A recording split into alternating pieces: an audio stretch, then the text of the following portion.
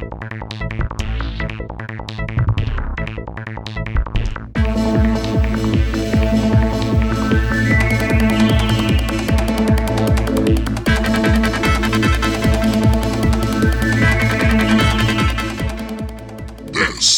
is the TriTech Games Podcast.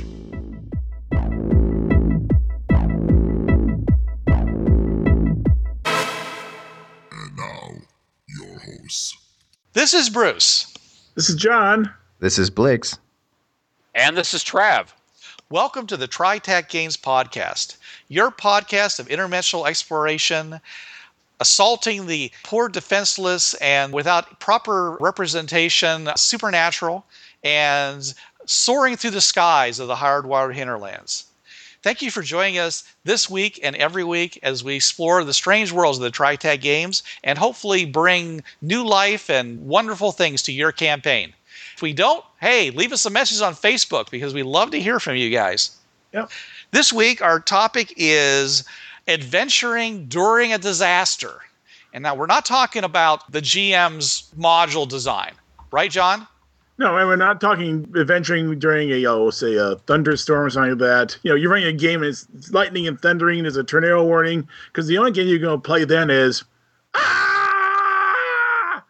Yeah, it's like I posted on Facebook. I said if there were a game going on and all of a sudden a natural disaster, I'd be screaming and running like Daffy Duck. We're talking about an adventure that's set before, during, or after a natural disaster. Right.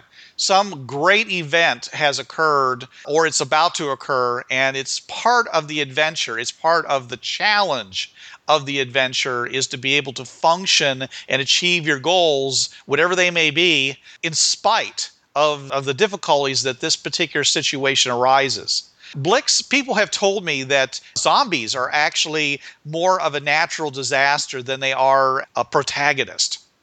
Yeah, because generally a protagonist has some kind of goal, a mindful goal that is, not just to eat your brains. They're more of like a natural hazard. They're everywhere, they're all around you. They're not trying so much to outsmart you. Like a fire, it's like you turn around a corner and, oh, look, zombies, much like, oh, look, a fire.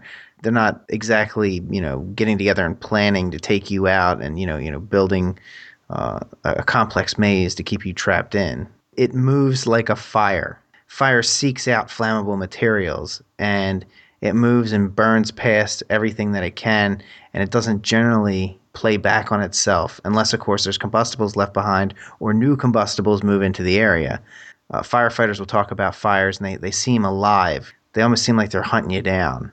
I can see equating a zombie invasion, a city on fire. But we're not really talking about zombies. I was just giving that as an extreme example where the adventure is supposed to be about something else, and all of a sudden you have this hazard that you have to deal with. In the same way, we're going to be talking about these same kinds of hazards that you might have to deal with as part of your adventure. The GM is put into the adventure to up the ante as far as the difficulty is concerned. We're going to talk about this in general first, right, John? We're not going to talk about the specific types of things, right? So I guess the first thing we should talk about is where you have a adventure which is going to precede a disaster. It's like your standard disaster movie. You have a plot line set up, and of course, the disaster is going to interrupt that plot line. But I think the point is that it's coming. Yeah. Okay, there's some reason to believe it's happening, such as something similar to what was happening in Cuba, where there's this escalating tensions and this thing is going to come in. Or we're all in New Orleans and you see the Class 5 hurricane being created out, and maybe it's going to land and maybe it isn't, but we still got something to do before that happens. And if it happens, it happens. Mount Pinatubo is busy churning and chuffing, and the scientists say, get the heck out of there. But you don't. Yeah, you don't. And that's part of it. So, in the case of where there's an impending disaster, okay, what are the sort of things that are going to be challenges to completing an adventure? What do you think, Trav? As far as getting into the natural disaster to help out? No, it hasn't happened yet. Let's say you're doing Bureau 13. Okay. you're trying to eradicate a ghostly infestation in a house. But at the same time, the hurricane is looming up, coming in toward New Orleans, which is where the house is down in the Ninth District. How would that change the adventure? Well, it'll certainly put a time crunch on things, because if you're trying to stop this ghostly infestation, you're going to want to do it before, let's say, if the house gets destroyed, these ghosts are going to be running around because the hurricane's not going to affect them. They'll just pass right through them. Obviously, a time crunch. Right. Danger to the structure itself, because you're going to be trapped in a house that's, getting the windows blown out and stuff falling down from the ceiling and whatnot. Possibly flooding. Yeah, flooding, especially New Orleans. If you're trying to unearth bodies in the basement and it's flooding, it's going to be a problem. Yeah. Talk about your scare factor, too. Well, yeah, I mean, that's going to even put the characters more on edge, and it's going to cause mistakes to be made. So, the psychological factor. Also, lightning flashes. You could end up, because, there's storms during a hurricane. You're going to have thunderstorms, lightning crash. Things could happen due to that. Power outages, which, that'll help during being in a haunted house. Possible fire. Actually, fire and flooding. That actually happened in New Orleans. There were houses that were half submerged and on fire.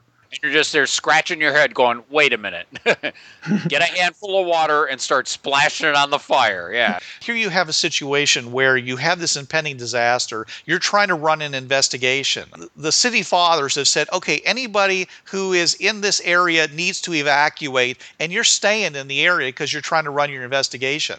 Now, isn't that going to maybe draw the attention of the police? Yes, it will, because the police can get pretty nasty. During a situation like that, most police will end up being, okay, you're leaving now and you will be removed bodily. In order to ensure your safety, they will forcibly, physically remove you from the scene if you say, no, we're not leaving. Because obviously they're public service officials. They're just not going to leave you to your fate. So if you're sitting there and putting up resistance on leaving because you're trying to stop this ghost or whatever, that's going to call attention to you. This will come back to the whole cover story thing. If you have a cover story why you're being there, right, it may help you out, but most likely, you're going to also have to deal with public service officials trying to get you out of there. So you mean he's going to come back and haunt you then? Oh. Yeah. Well, Blix, okay, let's say the police do show up at your door while you're trying to do an investigation or something. How do you keep from having to go? How can you put them off? Shoot him. Okay. No, seriously. I can go with that. I mean, here now you have a siege situation. The police are lined up around the building. You have one person whose job is to talk to the police negotiator, while the rest of you guys are trying to deal with the haunting, right? Yeah. And if you work it out just right, you can get the ghost to appear, and to draw their fire while you guys sneak out at the very end, right? Heck, I was just thinking that if you play your cards right, the hurricane will take care of the cops for you. At some point, the cops are going to say, all right, we did our best. Good luck. And they leave. This is that whole thing. This is above my pay grade. I'm out of here. Yeah, they don't pay me enough to deal with this and this. Yeah. No. In all seriousness, if a cops show up at your house and they're trying to remove you from the place, and you've got ghosts, trying to eradicate in a house, and obviously the house isn't your house, so they're going to be asking you. Well, that could be part of your cover that it is your house. Well, you could, if you can prove that. Now, if it is your house, I don't know that they can actually physically make you leave or not. I mean, I've heard stories of people refusing to go and the cops not being able to do anything about it. You have to depend on how close you are to the storm, because if the storm is coming in, it's coming in hot and heavy. There's a handful of you guys in there, and you start delaying them. At some point, I would imagine they'd be like, like Trav said, forget it, I'm out of here. Fend for yourself. Especially if you lock the door and bolt yourself in.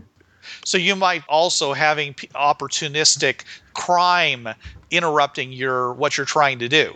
Oh yeah. Possibly street gangs who say, well, the police are busy trying to evacuate people over there in the French Quarter, so I guess we could do whatever we want to over here where you are. Yeah, pre-disaster looting, because you get things that aren't broken then. Right. Yeah. Can we say this right off the bat? We don't endorse such behavior here on this podcast. Obviously, it's not something we're supposed. And also, any jokes that we make, we're not making light of people who are caught in natural disasters. nor the public service officials who often have to do the rescue. We're not making light of that.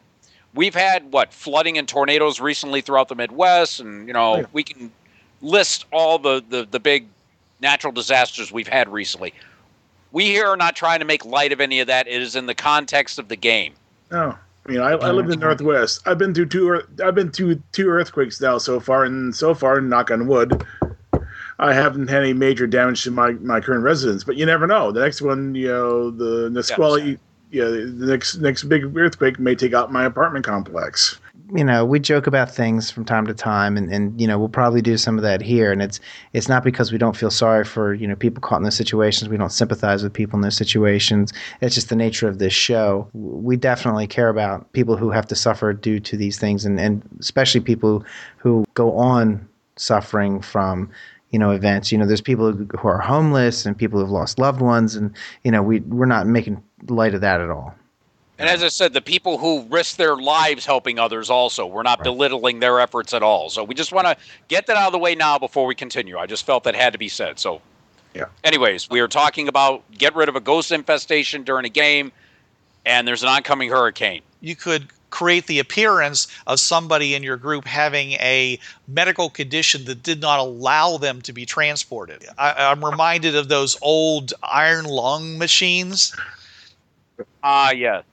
Half the size of a room, and it's the police say you got to leave. And you're like, well, what do you mean? How can we can't leave? This guy's all hooked up to this life support. We can't, we have backup generators and things like that. We're not going anywhere.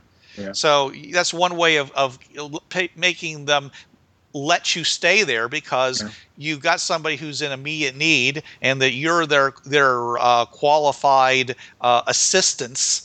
And the police aren't in a position to move you because it would be life-threatening and they certainly can't do it without a court order. If the cop knocks on the door, don't answer. Just everyone shut up, be quiet. And just wait. Well, if the ghost is sitting there making noises and all that kind of puts the whole, nobody's home. if you're in the middle of the seance trying to talk to the full thing, that's gonna be a problem. But sometimes it's the cops are going bang on the door, see when it's home. If no one answers and there's no sign of anyone living in the house, they'll just go on to the next one because they got a lot of houses to go to. Yeah, and let's face it, if it's a nice, good old creepy haunted house, they might think it's abandoned. Yeah, right. They might not even go there. Except for all the people walking around with flashlights. And In the near future, mankind will discover something that will change him forever. An ancient portal system to millions of worlds. Built by a civilization of advanced alien beings, now lost to the ravages of an interdimensional war. He will venture forth into the fringes of space and time to find alternate Earths and alien worlds, where he will find a wondrous bounty of knowledge as to who he was and what he might become. He will also find danger at every turn as he encounters hostile societies, alien beings, and the insidious Smeller. Fringeworthy, the tabletop game of interdimensional adventure, is now available for D20 system and coming soon to Savage Worlds. Action and adventure await you as you explore through the interdimensional fringes of space to an infinite number of new worlds. Your characters will face danger and excitement around every corner. Sail with Blackbeard on the Seven Seas. Journey to a steampunk Victorian age. Fight the Soviets in an 80s America that lost the Cold War. Travel to an alternate future and witness a supernova from the bridge of a starship, and then battle it out with blasters and plasma swords. Use any D20 setting you already own, or invent your own. Check out the Fringeworthy podcast at tritacsystems.podbean.com to find out more. Whether you've never heard of Fringeworthy or have been playing it for the past 25 years, the Fringeworthy podcast will entertain and inform you of all the cool stuff you can do with the most all-encompassing setting ever written.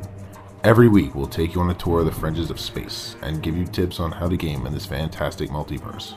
We discuss adventure ideas for the game masters and how to keep your team of characters alive for the players. Go to tritacsystems.podbean.com and take a listen. You can also find us on iTunes under keyword Fringeworthy. A million worlds await you. Music by Erminster, available on iTunes.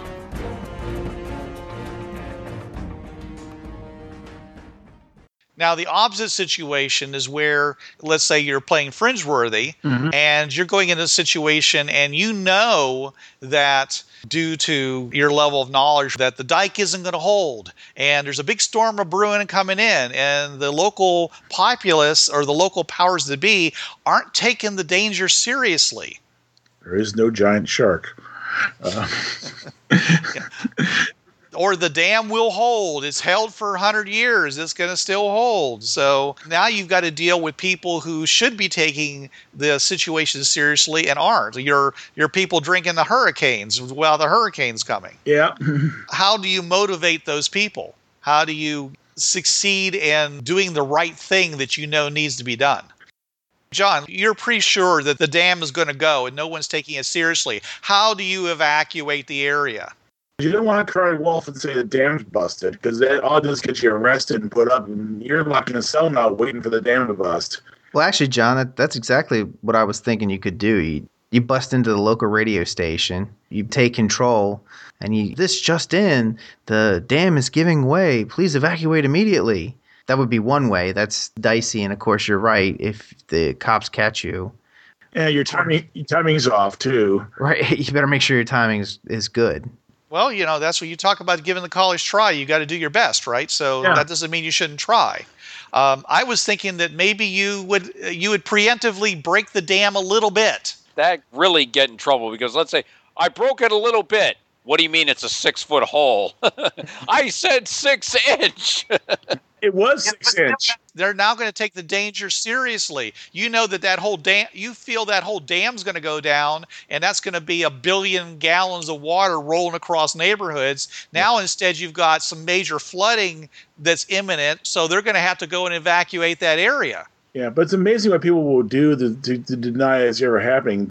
There was that infamous flood that happened in California. Was it Mulholland? He built all these various irrigation dams and so forth, and they saw the water leaking through the base. And he said, it'll hold the actual evidence of his eyes that the thing was actually filling before his eyes. Well, John, none of these ideas that we have are going to be able to defeat somebody who's just absolutely not willing to see with their eyes what's there, okay? He's the major character you're going to run into. Okay. There's going to be that Politico. There's going to be that person, that guy who owns the development or whatever, who says, no, it's fine. All the monster films have that guy that isn't willing to, let anyone know that there, as you said, there is no giant shark. Okay, and you're going to have to deal with that guy too. He's going to be the one who, until the very end, is going to say there is no problem. So how do you deal with him, John? We're playing a role-playing game here. Okay, how do you deal with him? Just drag him along and do the equivalent of taking a dog and shoving his nose in it. What do you think, Blix? What's your solution? Well, you could kidnap him, knock him out, get him out of the equation. I know I'm going to the violent solution a lot, but I'm saying this thing is imminent. You're on a time limit. You're trying to save lives here. Right, you're trying to save lives. You got this guy who's giving all this dissenting information, and he's convincing people that no, it's fine. Remove him from the equation. That's what I would suggest. There's a lot of different ways. You could give him a shot of, sodium pentothal and knock him out. You could switch, water for his insulin.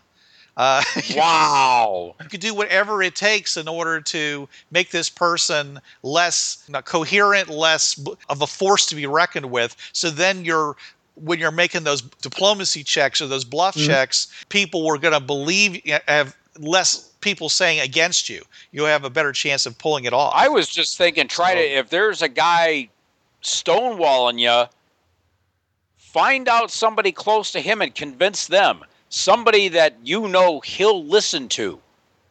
If you got the town elder saying that dam will hold, you take the kid or the wife or his friend and say, okay, you need to talk to your friend because of this here or all of you are going to die. Trev, I'm so proud of you. You're taking the high road here. Right. I'm not trying to show anybody up here. I'm just thinking, Oh, thank you. Because actually, I hadn't thought of that, and I was saying, that's not usually my way to say, hey, let's go and narc somebody, But when I think of these huge disasters and how stupid people act in them because of misunderstandings, fear, all that stuff, I always think about, okay, how about like big clouds of tear gas or things like that, driving them out of the area so they don't die, Yeah. If you had a feeling that there was a fire about to break out in Chicago, maybe a little, as I was talking about breaking the dam, maybe a little fire in one location would, if nothing else, it would draw all the onlookers over to that location, which might be somewhere close to an exit when the real fire breaks out. Yeah. You said a fire in Chicago. If I knew that there was going to be a fire in Chicago and, the whole Mrs. O'Leary cow, I'd be looking to have some hamburgers about 2 or 3 hours before that fire was to start. Just to avoid, the cow tipping over the lantern, okay? Who wants steak? Yeah.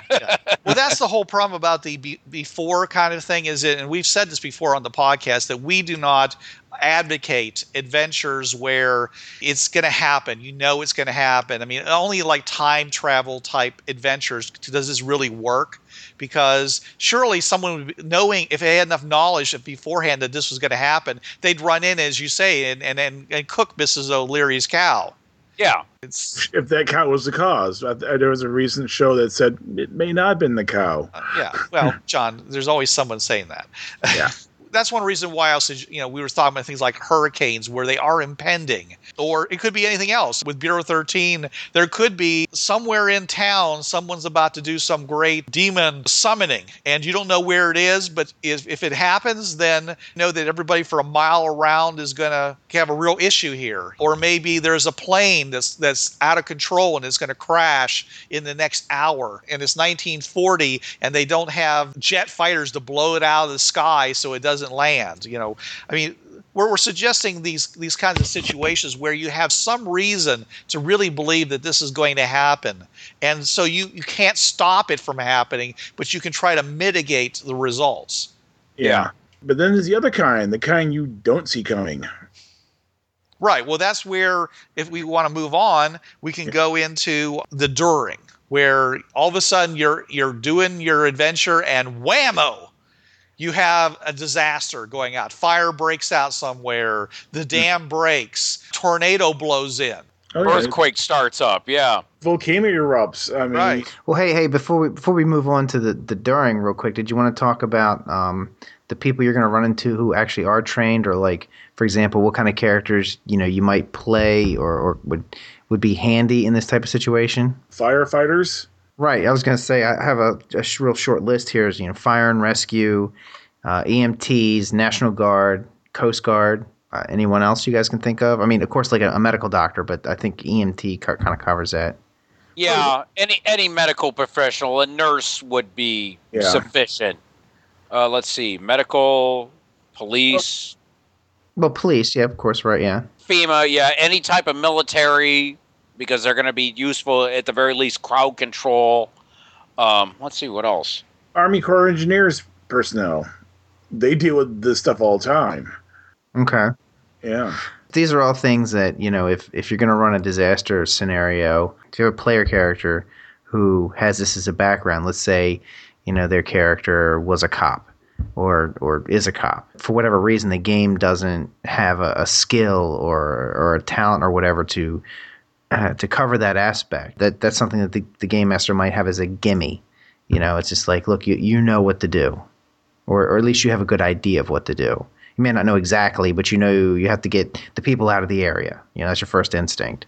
Yeah, it's in your common knowledge. But another thing is we didn't touch on is if you were moving into this area before a natural disaster happens that is going to happen, if everybody donned some kind of one of these outfits, like a fire and rescue outfit or a National Guardsman outfit, or uniform is what I mean, that could help you evacuate people. Because if you show up, in a military Humvee wearing National Guard clothing, and you tell people you have to evacuate, the area is about to flood, no one's going to question it really. Most people are going to just leave. They're going to get the hell out of there. Yep. So that's one, going back to that, how do you get people out of there? That's one way to do it. Just trick them into thinking that the National Guard's telling them to get out. And probably the most important thing to make sure about as far as the adventure is concerned is make sure the PCs actually have a reason to stay in the area. That they don't say, "Whoa, okay, so the tornado's coming. Well, see you guys. Let's get out of here. If the house is still there when we come back, we'll finish the investigation." Yeah, we'll just pop back into that ring portal, and we'll wait about a day and come back out again. See what happened.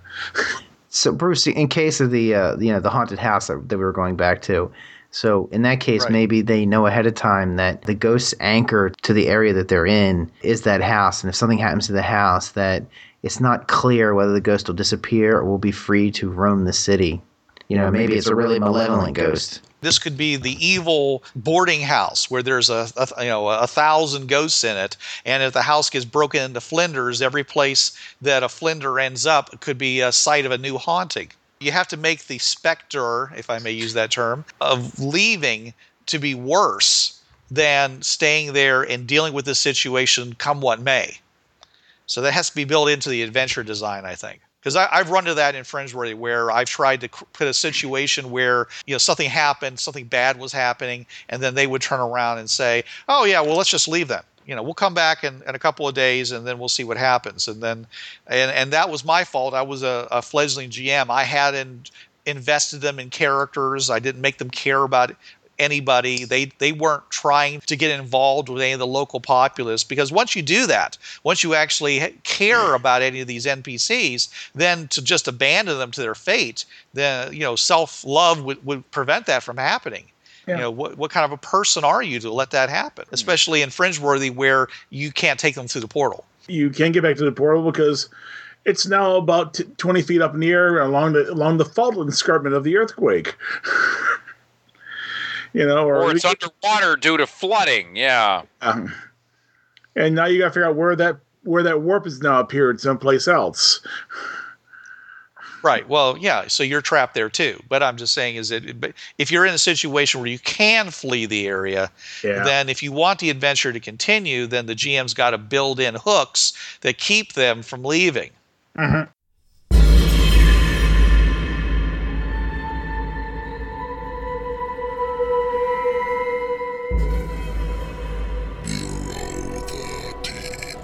Stalking the Night Fantastic.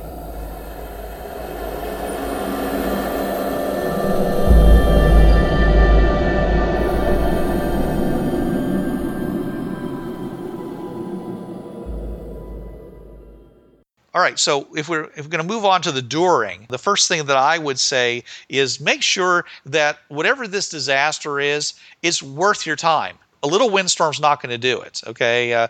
I don't think one person's house catching on fire as kind of an aside during it, or the lights go out and the guy down the street is having his store broken into by looters. That may not be enough. I think that if you're talking about a natural disaster, there's got to be some serious shock and awe going on.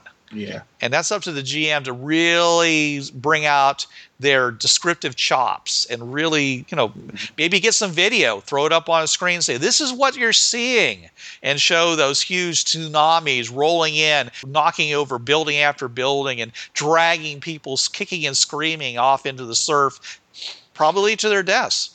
Yeah. Rather than just saying, yeah, some water came in and knocked down a couple of beach umbrellas and stuff. Well, what big deal? Well, no, it was worse than that. You're on a house near the beach. So suddenly you're now in a house in the middle of the ocean because it's gone past you, and your house is shifting and twisting and turning because it's being ripped apart by the ongoing water. And pulled out. Right. What you could do now, Charlie? If you're going to run a disaster, you have to kill people. I mean, there's just no nice way to put it. Otherwise, it's not really a disaster. You have to have dead bodies floating by or people on fire. You don't need to get gruesome if you don't want to. I mean, you can, of course. That's where sound effects can really help. People screaming, people begging for help.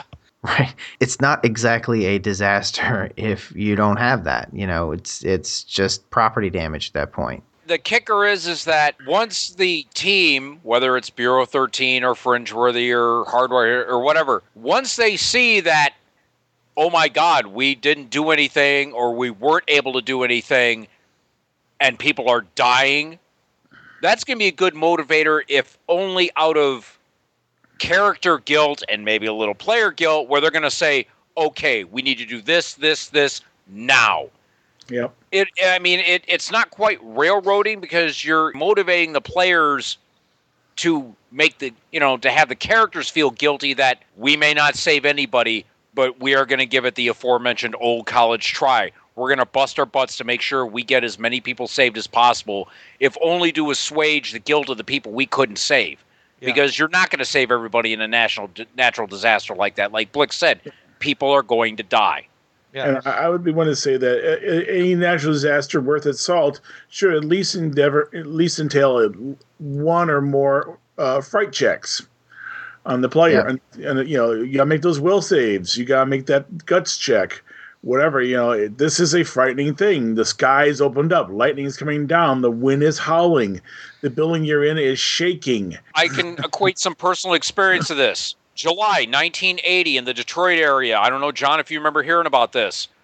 It was a storm that was literally so bad, the sky was green. Oh, yeah, I remember that. I remember at least a couple then. I was 11 and out in the middle of that trying to get to my grandmother's car. Let me tell you, folks, there is fear involved. And if you're an 11-year-old boy out there and you're just basically losing your stuff right then and there, yeah, there's going to be fear involved. There were people out there screaming, trying to run around, torrential downpour, couldn't see anything, sky's green. You're thinking, I'm an 11-year-old kid. I'm thinking Armageddon's hitting then and there. And just, you're going to have fear and people freaking out, and your characters are often going to have to be the stability. And it's going to be another chance for role-playing because you're like, okay, we're neck high in trouble here. You could even bring in the past of the character saying they were in a situation like this, and it's for good role-playing because you're being heroes. Yeah. Even if you don't want to be. You really don't have a choice in the matter if you're in the position of a player character and you're in the middle of it. You're going to have to be a hero. If there's ever been a time that you want to use red shirts, this is it. This is the time to pull the red shirt card in the biggest way. Have 4 or 5 guys helping you, and you get inside of a building, and just as they're about to get in, a telephone pole flies by and takes out 3 of them. The tsunami wave, goes around the corner and sweeps them right away. Whoosh, and they're gone. Right, and it should have that kind of, as we put it, the shock and awe. It's just like, oh, they're gone.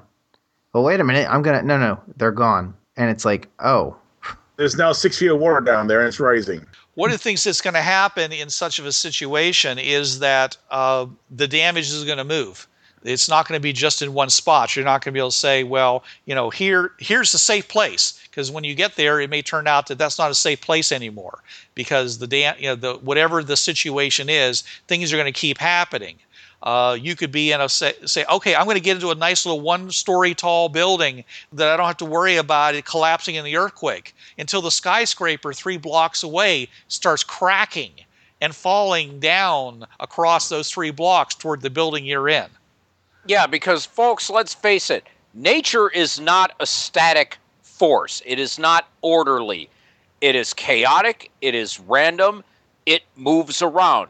An earthquake, it has an epicenter. It radiates out. Fires move and shift around. Like Blick said, firefighters seem to think that fire is almost alive. It will come and hunt you down. Storms, they move all over the place. You have winds going. You've got trees falling. You have water going. You have to keep moving if you're in the middle of a natural disaster. As I said, when I was in that storm when I was 11, I kind of froze up. Nature will whip things around and move things around, and you can try to plan for it, but you need to keep on your toes. Your characters need to keep moving because it could be anywhere at any second. Like Bruce said, you could have, okay, we're in this building. Why is the building moving? or what's that noise? So you always have to be on your toes because things can shift in an instant during these disasters. And as John was saying, is a natural disaster is going to include a lot of different threats, not just one. Yes, you have the earthquake that's going, but it's also breaking water mains, so you got flooding. It's also breaking gas lines and downing electrical lines, causing sparks. Now you got fire, possibly explosions. Oh, yeah. Down power line, that means you're not going to have electricity, which means certain things aren't going to be working there, and just it all compounds together, and you're having to deal with the main threat and 4 or 5 secondary ones, all due to that main threat. Oh yeah, you've seen these videos of the raging river undercutting buildings and watching the buildings topple over back into the river. I mean, imagine you're someplace, say in Italy or something like that, and you're busy trying to get some vampire out of a building, or you're trying to do something in that building, and then all of a sudden you look across the hallway and realize I can see sky now, and you realize half the building had just collapsed into the raging river, and you're in the other half that's now starting to tilt. Yeah, you've just taken all the mystical pieces and you've just arranged them into the mystical configuration so you can close the portal. And all of a sudden, the building starts shaking and they all shake out into some strange little Tetris kind of design. And it's now something entirely different. And the portal goes black and tentacles start coming out now. And you're going, no, that's not how I said it. That's not what I meant. Yeah. And a good GM's going to throw that in there. Now, you got to have player buy-in for this. I think if anybody's going to play in this kind of adventure, they got to know that the GM is going to be thwarting them every possibility they have. But at the same time, it has to be achievable. It's not fun unless you can succeed at achieving any of your goals. I think this is a good point to say we're not talking Armageddon level disasters. That's a totally different show. We're talking things like near Armageddon. We're talking things like what happened in Japan recently. Oh, yeah. Yeah. It's bad. It's horrendous. But there's still people out there who can deal with it and help you out and there's still the government. There's still other individuals who are not affected by the disaster. We're talking like an asteroid impact. That's everyone's at that point. Unless it lands in the ocean, in which case you have a tsunami then. Yeah. Yeah, and maybe the coast is gone, but here you are in Pittsburgh, and you have this huge wave that's coming over the Appalachians. It's probably going to peter out before it gets to the plains. You might survive this. Yeah, until the debris lands back on the planet and starts setting fire to everything. But everything's all wet now, so it'll be okay. Yeah. Talking about meteor strikes, because I have the D20 PDF When the Sky Falls. A 30-foot wide meteor, the blast radius, including, just the force of the blast, goes out for a couple of miles. So even something small as a 30-foot piece of rock still is going to cause a lot of damage. There's going to be a crater. There's going to be, ash. So, that even then is going to be a problem. As far as disasters go, when you've got all this stuff going, the damage can be pretty widespread due to the secondary effects. Because as, the main event hits, and then what's the term I'm looking for here? Domino effect. Right. Because you can have secondary, and I always have trouble with this word, tertiary effects. Sure. So that's something that a game master has to look up. If they're going to do a natural disaster game, know how these things are going to unfold. And as far as your rules go, try to have your rules ready as far as, okay, you're in a fire, you have the electricity. Let's say your character touches a live wire. There's a pretty good chance you're going to have stats on how much this stuff is going to cause damage. Yeah. And have this stuff. I mean, obviously there's some things you're done. There's no damage. It's you're done. Just okay.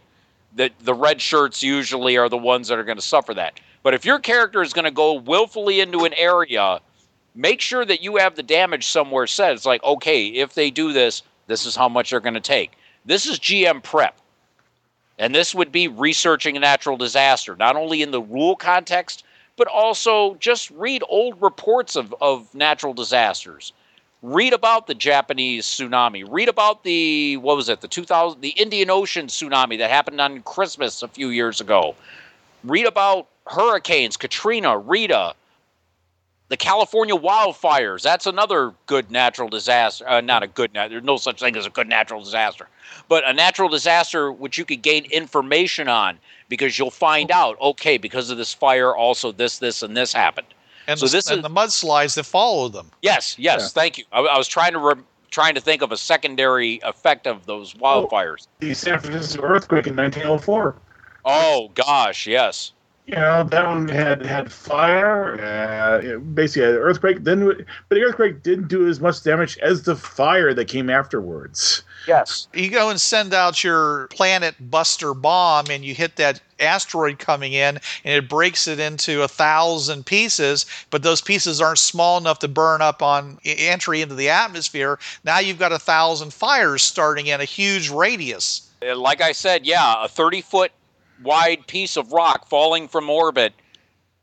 The blast radius is going to be, I think, I'm trying to remember from the PDF, anywhere from like 1 to 3 miles each. Plus, you're going to have, when it hits, you're going to have what they call fire bombs, and they're going all over the place, which cause fires. So it's going to spread out. So, yeah, something like that.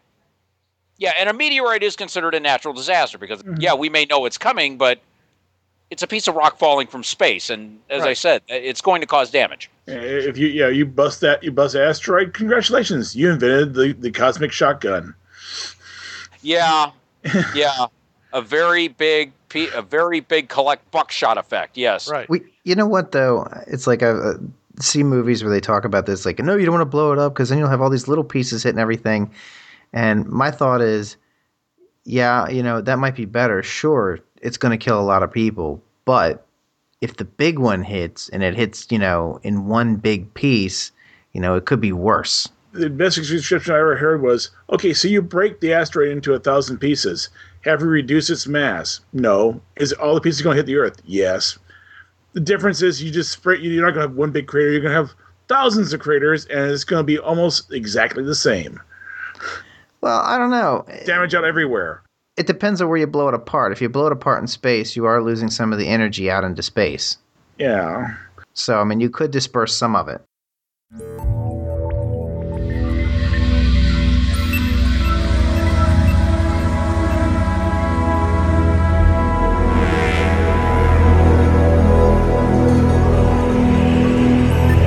Incursion.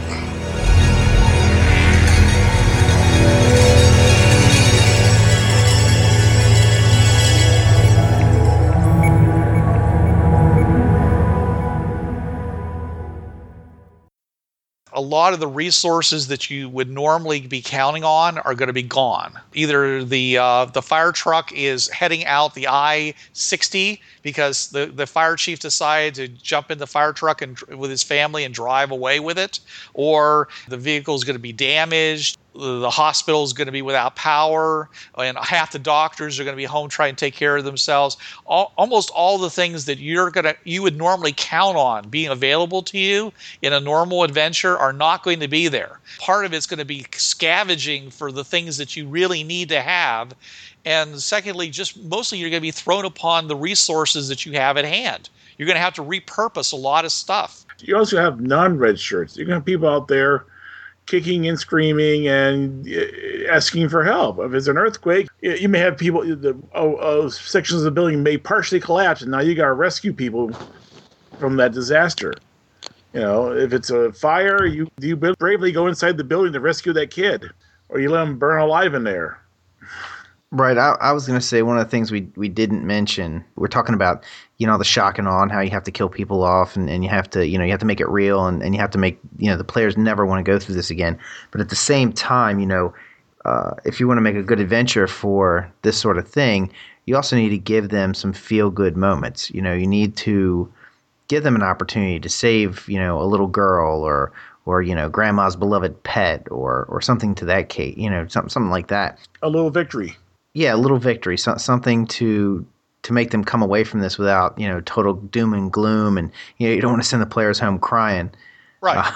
You still need to have goals that you're trying to achieve. If your players decide we don't have an investment in this, and all of a sudden they're seeing like a kid floating down the river dead, it's going to motivate them to do it. Now, if you motivate them to do it and they're still losing, they're going to be looking at you as a game master and go, why are we even playing this adventure if you're just going to screw us all? The game master has to give the players a reason for them to have started this rescue. Okay, we are going in, we're going to save as many lives as we can. Yes, we know going into this, we can't rescue everybody, but we're going to do our damnedest to make sure that we get as many people safe as possible.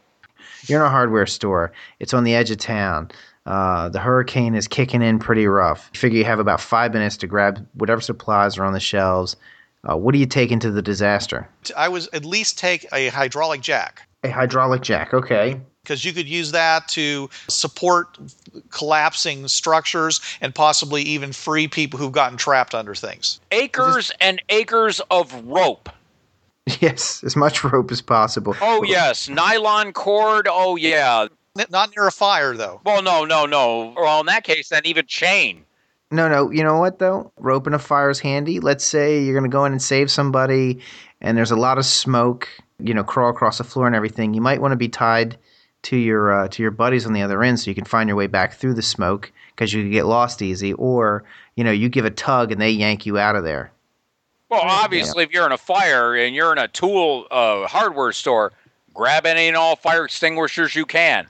Yep. Just so you can put out basic fires near you. Obviously, you're not going to put out a whole house with a handheld fire extinguisher, but it'll be enough for you to clear a path or two. Mm-hmm. Flashlights. Yeah. Flashlights, extra batteries, maybe walkie-talkies, because I think some hardware stores sell them. Oh, yeah. Cutting torch. Oh, acetylene torches and butane. Oh God, yes, I forgot all about that. Yeah. And don't forget, if you're a bureau agent or you're playing Fringeworthy, that environment suit, while it may not be fireproof, it might give you enough protection to get in there and at least do something in that fire. Most of the danger in fire is usually from the smoke, not the fire. Yeah. And most of the stuff we're talking about, we're being very generalized. We're saying, grab hydraulic jacks and acetylene torches and stuff. It depends on the disaster, how many people you have. If you're going into a hurricane where there's going to be, tornado strength winds and let's say there's only 3 of you, probably not going to be carrying a hydraulic jack around because it's just because of the weight. They're not as heavy as you think they are. Okay, I'm thinking of the hydraulic floor jacks. Are you thinking of something else? Well, there's smaller ones. There's smaller ones that, like I say, if you can, a lot of times if you can just move something that's really heavy just a couple of inches, right, that's enough to free somebody. Let's say you're carrying a bunch of supplies and you got to move fast and you got to be nimble. Crowbar could take the place. Oh God, I was just thinking of that. Yeah, they're in my section that I work in. Yeah, crowbars, sledgehammers to break down doors if you need to get in to get people. And don't forget the magic of the simple lever. If you can make a fulcrum and get a long enough piece of wood or a pipe, that may work too. A lot of games don't have rules for levers. It's real simple. You just take the length of the lever, versus the amount that's on the other end, and multiply your strength by that. You got 11-foot stick, and you got 10 feet on one side, 1 foot on the other, then you can multiply the weight of yourself by a factor of 10. Or you could just, game master it and say, you find a piece long enough. Yep. And it seems strong enough, too. It's not going to break under strain. We're getting with all this fancy stuff, How about gloves and safety goggles? A simple respirator mask. Yeah, respirator mask, sure. If it's a hardware store, you'll be able to find a respirator mask for painters, which would be perfect for going through smoke. The particle size is about the same size. Yeah, it is. And don't forget head protection. Mm-hmm. Oh, yeah, hard hats. Hard hat. It doesn't have to be a hard hat. It can also be a bike helmet. It can be a football helmet. Anything that protects your head. When bricks start falling off of buildings, when someone goes and knocks you off the car and you go falling into the street, believe me, you'll be glad you had something on your head. A safety vest, one of those orange ones with the reflectors on it. Your whole team should be wearing one of those. So if something happens to you, the other guys can find you easily. In the mud and in the smoke and all that kind of stuff, you become a smear on the landscape really easily. Hey, there you go. Hey, duct tape is a good one. But if you're being attacked by ravaging monsters, no, don't wear the reflective vest. Right. In the case of Bureau 13, yes, if there's going to be, a ravenous, set of beasts coming after you, probably not the best thing to wear. Or if it's like that episode of The Walking Dead, you could wear dead people on you, their guts and their brains and stuff. Ooh, lovely. Yeah. Now I'm really hungry. Thank you. Yeah. I feel like sausages.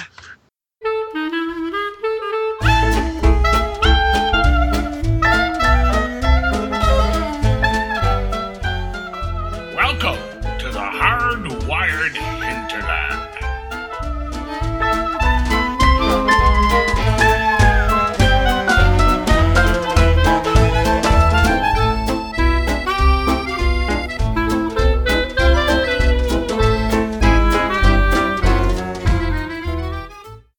Right. Well, in the long term, if your adventure is taking place a long period of time, getting supplies to keep going is going to be a challenge too, because all the food's going to vanish. All the good water is going to be gone. Yeah.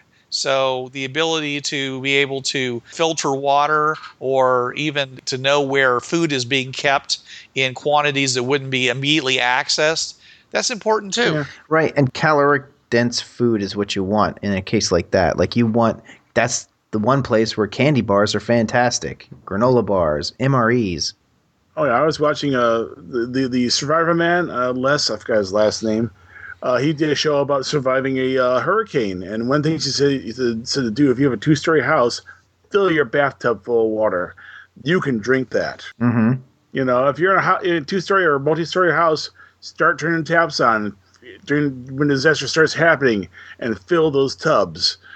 Well, shouldn't you do that no matter how big your house is? Well, if it's a flood, all you're doing is just simply speeding the process. Yeah. Keeping the tub from floating at that point. Okay. Well, sure. Okay. If you know that you're going to be immediately flooded, sure. But if it takes a while, if it's one of those slow buildup kind of things, then you're still going to have potable water for when all the water supplies go bad and get contaminated because the pipes are, toward the disaster. So I would always say fill up your bathtub no matter what. Okay, Carol, now you take these notes, and then we're about ready to begin. Okay, sure.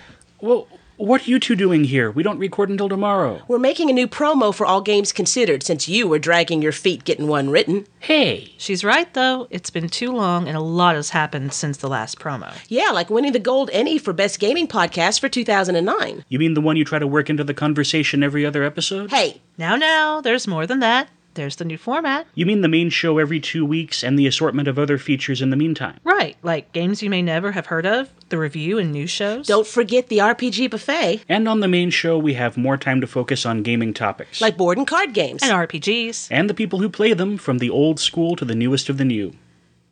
But no changeling. Hey! Find out more at agcpodcast.info. All games considered, because there's more than one true way to play. So we've had the disaster, the tsunami hit, the meteors hit, the zombie plague hit, the poison gas rolled over the mountaintops and rolled through town. So now it's afterwards. You're still trying to complete your mission, but now what do you have to deal with? Blix? So you have to deal with having water, having food, having medical supplies, because you have all these injured people. You might be injured. Water's going to be your biggest thing. Water's always the most important thing in a situation like this, because you need it every day. It's not like food you can go without for weeks. Water, you've got about 3 days maximum, I think, before your brain dehydrates to a point of brain damage. So water is paramount. Now, if you have a pot, you can build a fire, then a lot of the water you can drink, you can make it potable. Not always, though. I mean, that's good for waterborne creatures and such. But, if petroleum or manure has gotten into your water supply, either from flooding or if you've gotten something in the water that you can't boil out, then, of course, you can't get water on the fly. You could get water collectors. You could get like a poncho or something and collect water. Yeah, that's going to be your biggest problem is just supplies. The whole area is destroyed. Any supplies that were there are going to be scarce. Of those scarce supplies, other people probably have picked through them. Or you're fighting them for them. Right. That's going to be a real problem. Say we're set in Bureau 13, well, then unless it's such a major disaster is taking out major infrastructure, that help will be coming. National Guard be showing up. Say you're in Fringeworthy, an alternate world, there may be no help coming. What you got right there is exactly what you got to deal with. You are the help.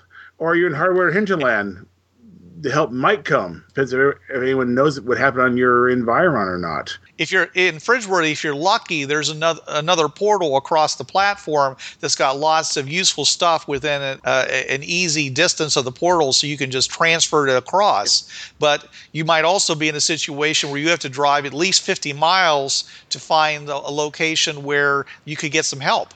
It's been a disaster, and you're right. You have waste products in the water, in the food sometimes.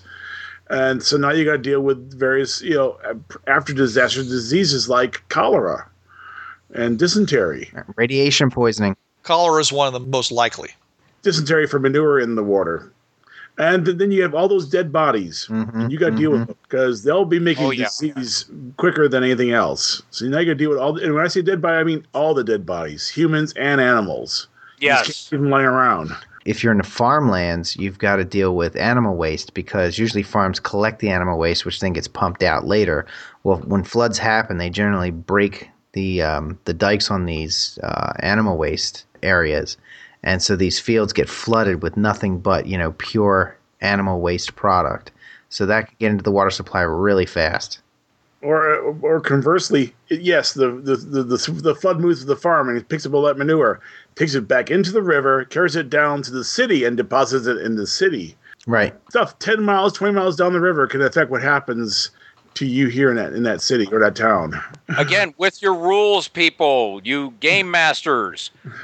Your disease rules will come into play with this because if you're dealing post-disaster, you're going to have to make sure that you fell in the water trying to help somebody. You may have taken some. Oh, you failed the fort safe? Fine. 3 days, you have the more game prep. This is more stuff that you game masters will have to do to know how to deal post-disaster. When we talk about lack of medical care, there's a lot of people out there that are on medications. Those medications are going to run out or were destroyed during the disaster or lost, and now they're hurting. Oh, yeah. That's right. Oh, gosh. People who were completely helpful and really the backbone of your group may suddenly become totally infirmed. Right. You got diabetics. Heart medication, blood pressure medication, cholesterol medication. Epileptics. Lithium. Psychiatric drugs. Yes, I have friends of mine who are on those, and if they didn't have them, they will be totally useless. Or dangerous. Yeah, worse yet, yeah. I know some of them, too. You really need to keep the medications available, and if they get in short supply, it could be a real problem after a disaster. Yeah. Right. All those closet alcoholics are suddenly going to find they don't have any place to get a drink. Oh, man, no. Blix, we've got your number. Alcohol is one of the easiest things to actually make if you know what you're doing. Yeah. And if you don't know what you're doing, then we have blindness. Lots and lots of blindness. Yes. Right. So another thing you don't have is you don't have electricity. Electricity is like one of the most vulnerable of the infrastructure things that you can lose. Right. We'll go back to that day of the green sky. There was no power for a week. Yeah. And not to mention, oh God, was it 2003 where a quarter of the United States was without power due to some... The grid failure. We didn't have power in right after 2000. We didn't have power for a week in our house because of an ice storm in Atlanta. You may have been a small kid when this happens, what happened, Trav, but I remember back in the mid-'70s in Michigan where we had this massive snowstorm that basically took out power. It's middle of winter. There's 4 feet of snow around everywhere. There's no power. We had to move into town. Yeah, because no power generally means no heat. Yeah, mid-'70s I was 6. Yeah, I barely remember that. And contrary to the Dawn of the Dead, nuclear power is the first to go, not the last. Oh, yeah. Because without somebody standing there in the control room, there's an event that occurs at least once every 18 hours that if it isn't responded to, the entire system shuts itself down. Yep. Or if you're lucky, the system has earthquake detectors, which will scram the system, which is shut down. But in the Fukushima situation, they had called a double-blind event. They lost power, and they lost their secondary power, and they lost the grid. Nothing in their plans had all those things happening at once. So yeah, that's why Fukushima now is going to be the next Chernobyl.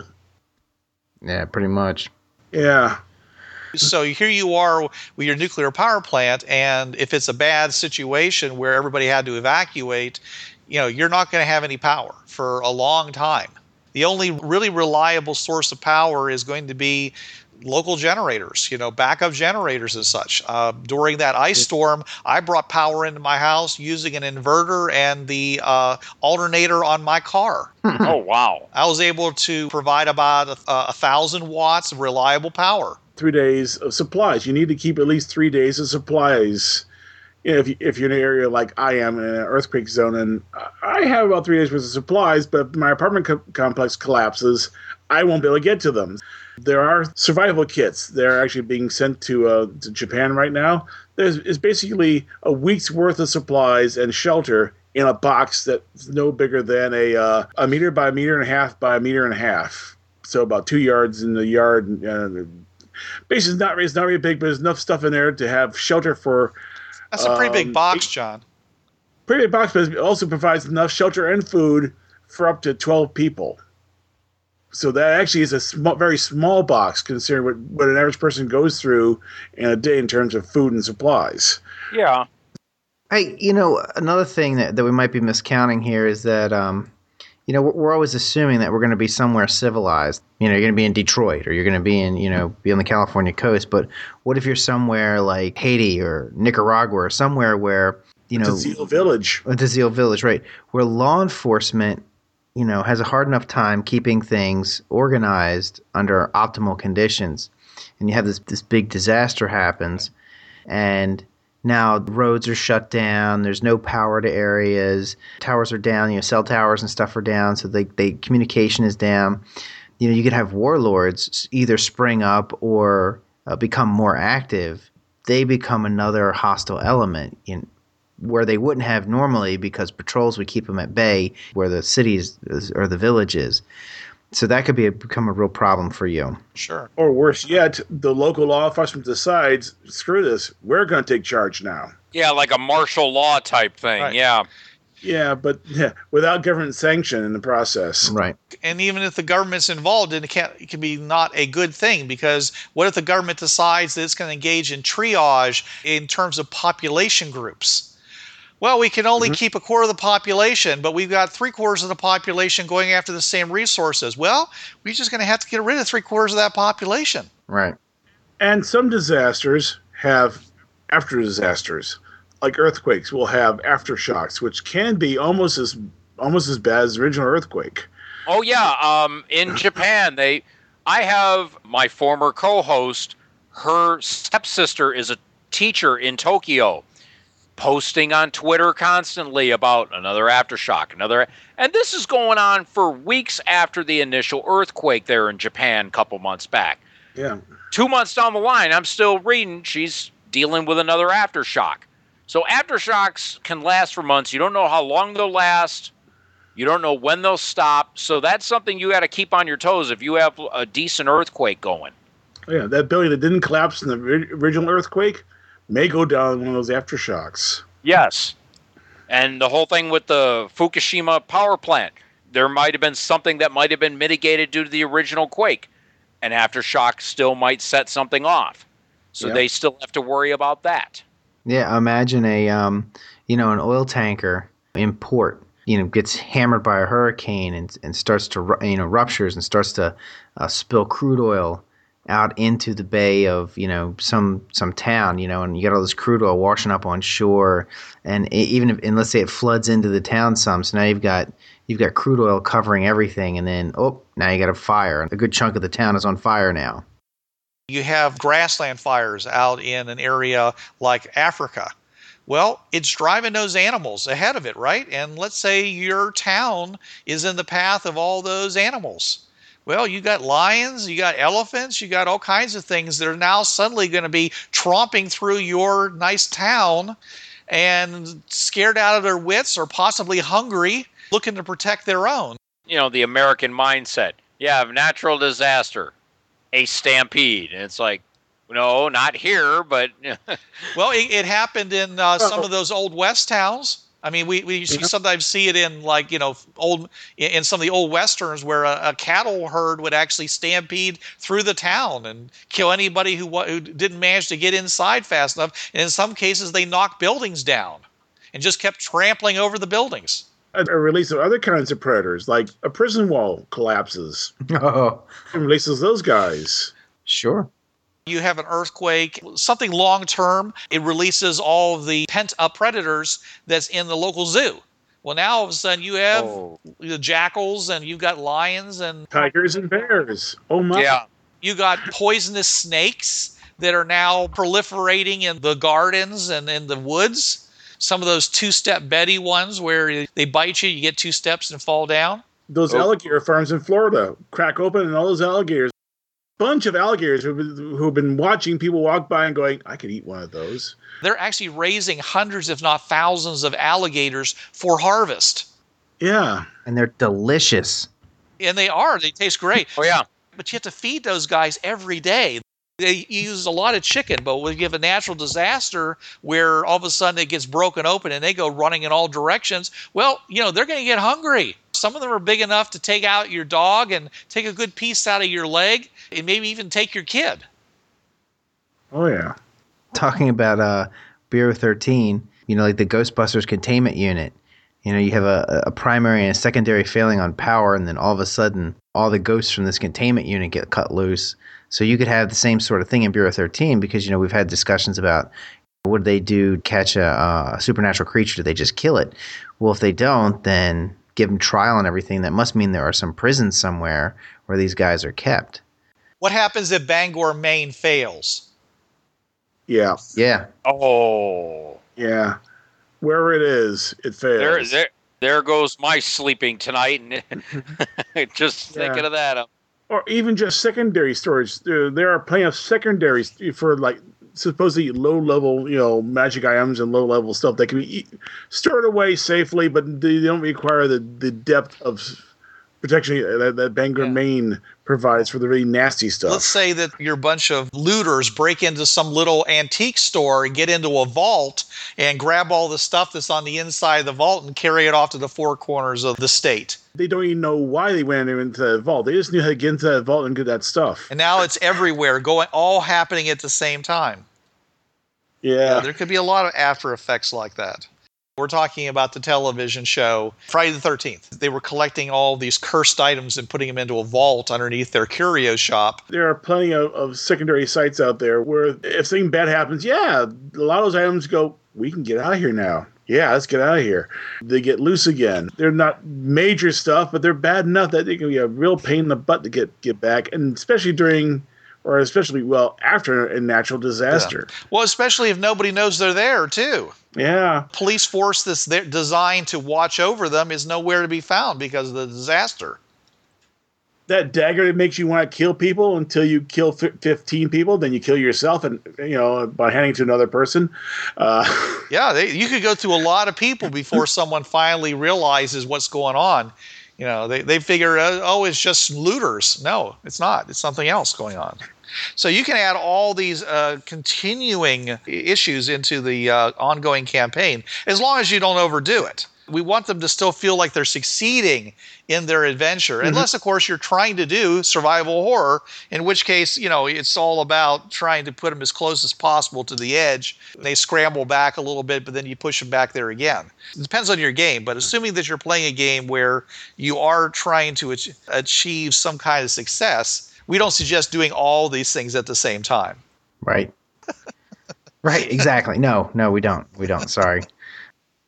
Yeah, bad Roger Corman movie. Yeah, it ends up being after a while your players will just look and shake their heads and go, "No, this is above our pay grade as players." Yeah. So the giant sharktopus is attacking the city, right? Okay. Oh, I was hoping we'd avoid that. Sharktopus. Yes. The vampire sharktopus. Yes. It's got those suckers, The giant colossal vampire sharktopus. Okay, come on, John. That was assumed, okay? All right, folks, that's it for the general topic of disasters. Next episode, we'll start getting into the actual individual disasters like flooding and volcanoes and what you can do to protect yourself, to get along, and we'll have a whole bunch of adventure ideas on other things you can do in the midst of that disaster. But this show is come to an end. Oh, no. It can't come to an end. That's a disaster. And remember, folks, if you have questions about this or any show, please contact us on our Facebook page.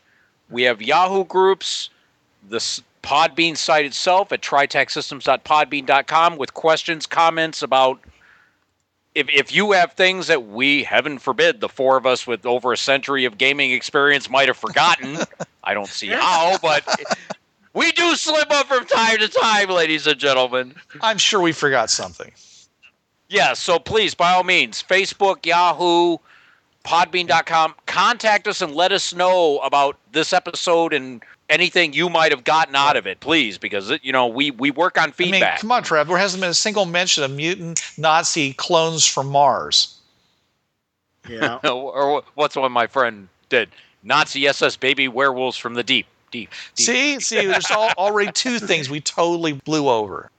Right, but definitely talk with us online about it because the discussions don't end here. They continue on. If you wanted to talk on the podcast website, talk on Facebook, talk on the forums, please do. We try to engage everybody. Oh yes, TritechGamers.com. See, we forget things. Case in point. Thank you, Blinks. Which is an excellent place to actually post your gaming stories because there you have the space to do it, which you don't really, and it'll stay there forever for us to enjoy. Yes. Versus Facebook where it kind of works its way down. Right. Slides around.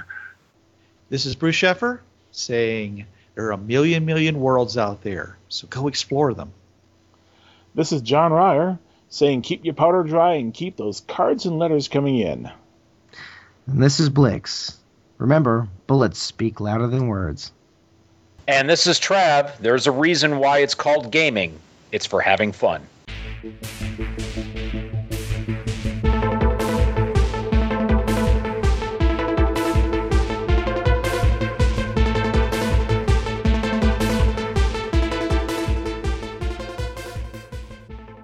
The TriTech Podcast is protected under the Creative Commons License 3.0.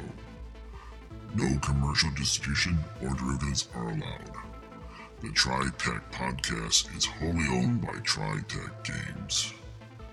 Visit us at www.tritechgamers.com or on Facebook.